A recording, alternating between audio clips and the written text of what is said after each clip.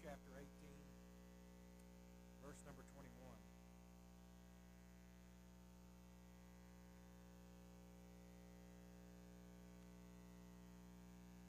One of my favorite stories about forgiveness concerns a man who was bitten by a dog, which he later discovered was rabid. The man was rushed to the hospital where the tests revealed that he indeed had contracted rabies. At the time, medical science had no solution for that problem, and his doctor faced the difficult task of informing him that his condition was incurable and terminal. So he said, "Sir, we will do what we can to make you comfortable, but I cannot give you any false hope. There's nothing that we can really do. My best advice to you is to put your affairs in order as soon as possible." The dying man sank back on his bed in shock, but finally he rallied enough strength to ask for a pen and some paper. He then set to work with great energy.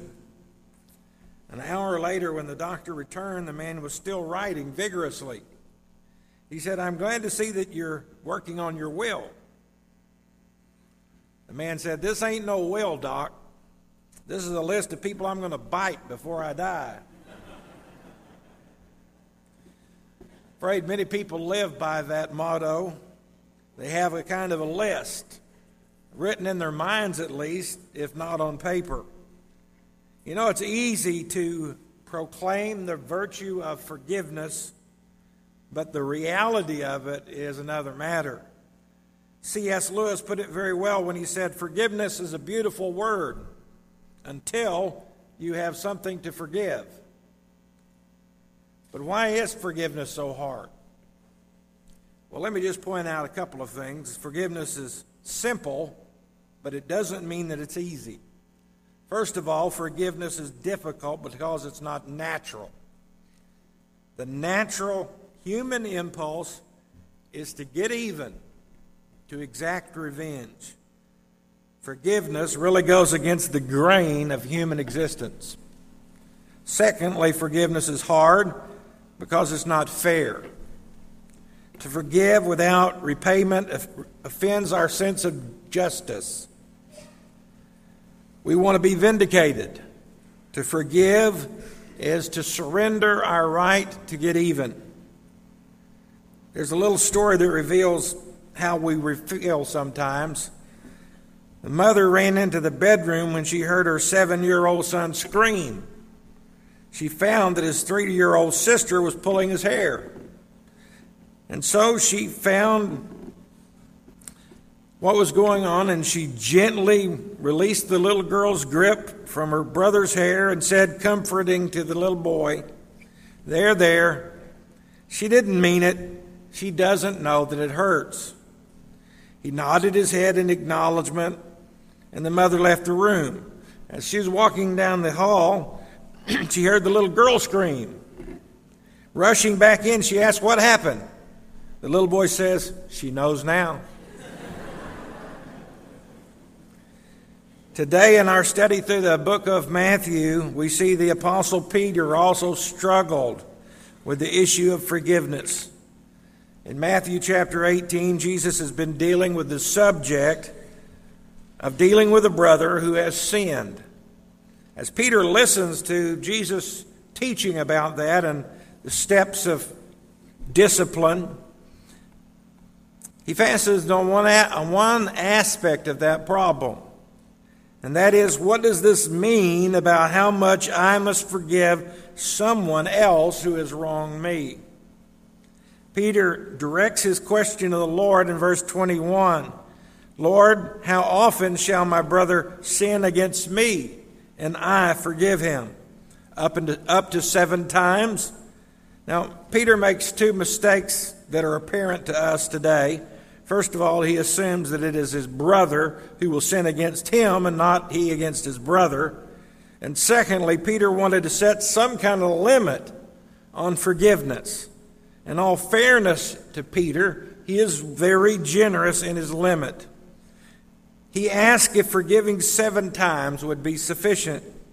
The rabbis of that time taught that one must forgive 3 times based on a misunderstanding of what the book of Amos says in the Old Testament about that God would revoke punishment for 3 transgressions, but not for 4. And so he doubled what the rabbis were teaching. He said not only 6, but added 1 more to it and said 7. I believe that Jesus dumbfounded Peter with his reply in verse 22. He says, I do not say to you up to 7 times, but up to 70 times 7. The term 70 times 7 is literally in the text 70 sevens, and is a little ambiguous because it can mean either 70 plus 7, thus as it's translated if you have the NIV translated as 77, or 70 times 7, which is 490. But the meaning is the same. It is a call for unlimited forgiveness. He's not saying that we should keep a strict count of how many times we've forgiven someone. Well, that's 488, and that's 489. Well, you better watch out. One more time, you're out. The point is, by the time we have forgiven someone that many times, you're in the habit of forgiving and will not need to set limits. In answering Peter's question, Jesus understood how difficult this concept was, and so he told a story. The story has come to be known as the parable of the unforgiving servant. In this story, Jesus deals with man's 2 greatest needs with regard to forgiveness. In the first part, verses 21 through 27, he deals with those who need forgiveness. And in the second half, verses 18 through 35, he targets those of us who need to forgive others. But before we examine the parable, I want you to remember 3 things. First of all, forgiveness is not the same as forgetting. Sometimes you'll hear someone say, I can forgive, but I can never forget. You may forget, but your forgiving can be sincere even if you remember. When God says he forgets our sins, it doesn't mean that he has amnesia. They don't suddenly slip out of his memory. He simply does not remember them against us. Secondly, forgiveness is not justifying or excusing or saying that we even understand why the person acted the way he or she did. Forgiving does not make what they did okay. It makes us okay. And forgiveness is our emotional response to the offender. Pardon deals with the consequences of the offense. And unless we have the authority to pardon the offense, we may not be able to do that. Meaning you break the law, you may still have to face the consequences even if I forgive you. Look with me, first of all, at man's first great need is receiving forgiveness. Verse 23, therefore the kingdom of heaven is like a certain king who wanted to settle accounts with his servants. And when he had begun to settle accounts, one was brought to him who owed him 10,000 talents. But as he was not able to pay, his master commanded that he be sold with his wife and children and all that he had, and payment be made. The first thing we notice is enormous debt. Here is a man who owes an enormous amount of money. The word that is translated 10,000 was the largest number used in calculation in those days. And a talent was the largest unit of currency that was available. A talent was a weight of money equal to 6,000 denarii. 1 denarii equaled what a laborer could earn as his wage for an entire day's work. If you add that all up, you find that one talent, was the equivalent of one man's wages for 20 years. If you figured that this man earned even $20,000 a year, that would mean that his debt was like $2 billion. The annual taxes for Judea, Idumea, Samaria, Galilee and Perea combined was only $800,000 in those days. The point was, this debt was an amount that was inconceivable. There was no possible way that he could ever repay it. Notice the undeserved grace. Verse 26 says, the servant therefore fell down before him, saying, Master, have patience with me, and I will repay you all. Confronted by the consequences of his action, what he does is plead for more time. A careful reading of that verse reveals that this man still doesn't get it.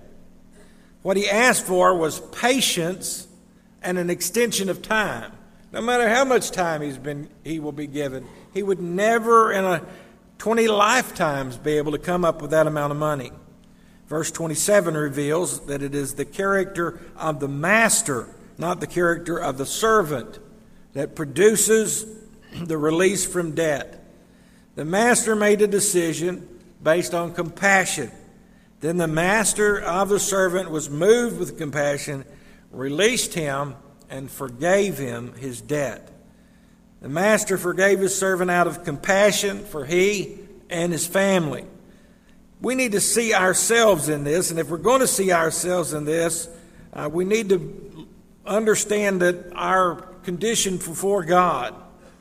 We must see the sum of our offenses against a holy God throughout the years of our lifetime constitutes that kind of a debt, an enormous, impossible amount. Our rebellions, our selfish acts, our willful choices, our pride, our anger, our lust, our bitterness, our hates, all those things add up through the years to a staggering debt that we owe God and we cannot repay. But then comes the good news, the wonderful news of the gospel that we can be forgiven in Christ's name. I expect this morning that some of you here today have someone or something that you need to ask for forgiveness about. According to Matthew 5:24, if your brother has something against you, go and be reconciled to your brother. Man's first great need is receiving forgiveness. Man's second great need with regard to forgiveness is to extend forgiveness. There's first of all a failure to forgive on the part of this man. But the servant, when he is released, went out and found one of his fellow servants who owed him 100 denarii, and he laid hands on him and took him by the throat, saying, "Pay me what you owe." And so this fellow servant fell down at his feet, and notice he says almost exactly what he had said to his master. He said, "Have patience with me, and I will pay you all." And he would not, but he went and threw him in prison till he could pay the debt. When we need forgiveness ourselves, we want mercy. But when it comes to others, we want justice. You would have expected this man who had been forgiven so much to go out and joyfully share his experience with others, but he didn't. Instead, he arrested a man who owed him a much smaller amount of money. Now, it is a significant amount of money. It's about 4 months' wages, but it pales in comparison with what he has been forgiven of himself. And so he took this man and threw him in prison. Now, there's obviously something wrong with this man's heart, and that is the major emphasis, the main point of this story. Although he has the legal right to demand payment, he certainly has no moral right. It is impossible to receive forgiveness gratefully from one end and refuse it vengefully from the other. Now notice an imprisonment of our own making. Verse 31. So when his fellow servants saw what had been done, they were grieved and came and told their master all that had been done. And then his master, after he had called him, said to him, "You wicked servant, I forgave you all that debt because you begged me. Should you not also have compassion on your fellow servant, just as I had pity on you?" And his master was angry and delivered him to the torturers until he should pay all that was due him. The consequence of failure to forgive is that the servant was thrown back into prison, along with his family, and all of them would suffer together. Now, is the Lord suggesting that God the Father is going to employ torturers to teach us a lesson on forgiveness? No. Is he teaching that all those who fail to forgive will be eternally punished? No. The point being made here deals with the present, not the future consequences of unforgiveness. To use the Lord's words, to accept forgiveness and then to refuse to forgive another is not unfortunate, it's wicked. We will forgive to the extent that we appreciate how much we have been forgiven. Let me say this as strongly as I know how. What happened to this man will happen to each of us unless we learn to forgive.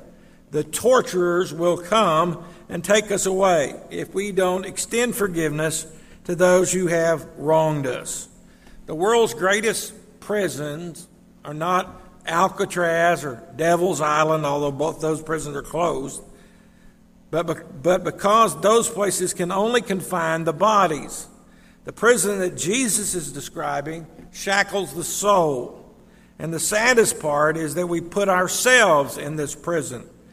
What is the most horrible of prisons? It is the prison of an unforgiving spirit.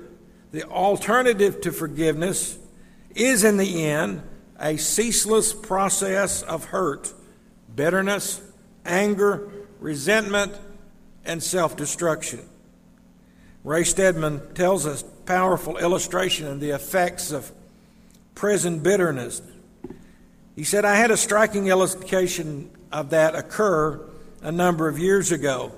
A woman in her 80s told me that 50 years before, her aunt had said something insulting to her, and this woman had never forgiven her. 50 years later, she could recount the event in precise detail, and she felt again the same bitterness and anger and resentment welling up within her as when it originally occurred. It was no wonder to me that by this time she had become a bitter, crotchety, quarrelsome, unhappy woman who could find no happiness in life whatsoever.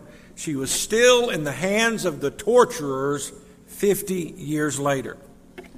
One final point of disturbing teaching here in verse 35, and so my heavenly Father also will do to you if each of you from his heart does not forgive his brother his trespasses. We are naturally troubled by this statement because it seems to imply a works-based salvation, which is if you forgive others, which is a work, then you will be in turn forgiven. This is the thought that we can be saved by grace, but if we fail to live up the ideal of forgiveness set by God, God may cancel our forgiveness and throw us into hell after all. One way to handle this thought is we maintain that this is not what Jesus said. Well, it is what he said, but it's not what he meant. He didn't mean it. He was using an exaggeration to make a point.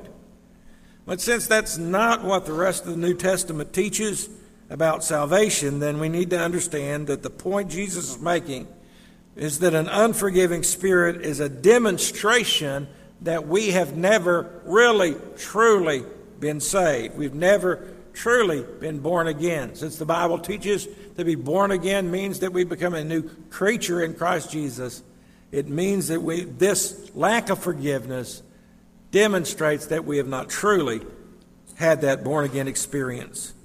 Forgiveness, in essence, is a decision made on the inside to refuse to live in the past.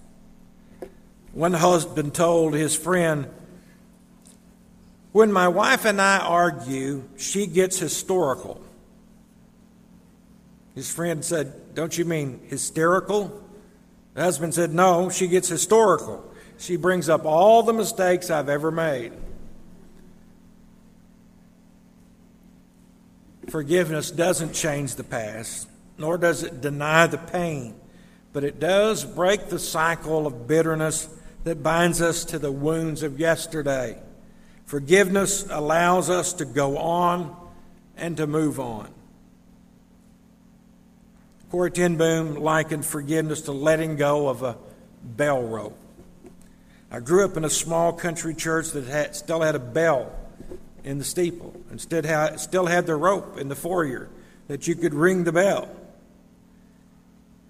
If you've ever rang a bell, you remember that to get the bell ringing, you have to tug pretty hard. But once you begin to get it to ring, you merely have to maintain the momentum. As long as you keep pulling on the rope, the bell keeps ringing. As ten Boom said, that forgiveness is letting go of the rope. It's just that simple. And when you let go of the rope, the bell keeps ringing. Momentum is at work. However, if you keep your hands off the rope, the bell will slowly and eventually stop. It's like that with forgiveness. When you decide to forgive, the old feelings of unforgiveness and bitterness may continue to assert themselves for a while. After all, they have a lot of momentum. But if you affirm your decision to forgive, that unforgiving spirit will begin to slow and eventually be still. Forgiveness is not something you feel. Forgiveness is something you do. It's letting go of the rope of revenge. Almost always, when we think and talk about forgiveness, the Holy Spirit flashes names and faces across our minds. People who either we need to ask for forgiveness from, or people we need to extend forgiveness to. Would you bow your heads with me? And we're going to do our invitation just a little bit differently. I want everyone to bow their head and close their eyes, and I'll ask you a few questions. If you'd like for me to pray with you about those matters, I'm just going to ask you to raise your hand. This morning, do you need to ask for forgiveness from someone? Can you think of a person that you have wronged, or someone you have not lived up to your promises with? You ready to make a decision today to ask for forgiveness? I'd ask you just to slip your hand up very quietly so that I can see it. Thank you. Maybe you need to extend forgiveness to someone who has wronged you. Is there someone who has wronged you, who you've not been able to let go of this process, and this morning you're ready to begin to forgive that debt? Then I'd ask you to raise your hand quietly, right, for just a moment. Thank you. Third, do you need to admit that you are a sinner and ask for the forgiveness of God the Father? If you've never done so, then now is the right time. He stands ready to forgive you if you will but ask Him. If you need God to forgive you, would you raise your hand this morning? Thank you. Father, you've seen the hands that were raised. You know those this morning who feel that they need to ask for forgiveness from someone. And I pray that you'd give them both the courage and the opportunity to do exactly as they have felt that they need to do this morning. For those who feel that they need to extend forgiveness to someone who has wronged them. And Lord, I pray that you'd also give them both the time and the opportunity and the courage to do so. And Father, for those that believe there's something that they need to find forgiveness from you, then Father, I pray that you'd help them to understand that as they lift those things to you, that your word says that we are forgiven. That if we confess our sins before you, that you are faithful and just to forgive us of our sins. Father, I pray for each one in this congregation this morning, whatever their need. Maybe the message doesn't apply to them at all today. But for those that it does, I pray, Lord, that you'd help them in a very special way to do what you've laid on their hearts this morning. We ask it in Jesus' name. Amen.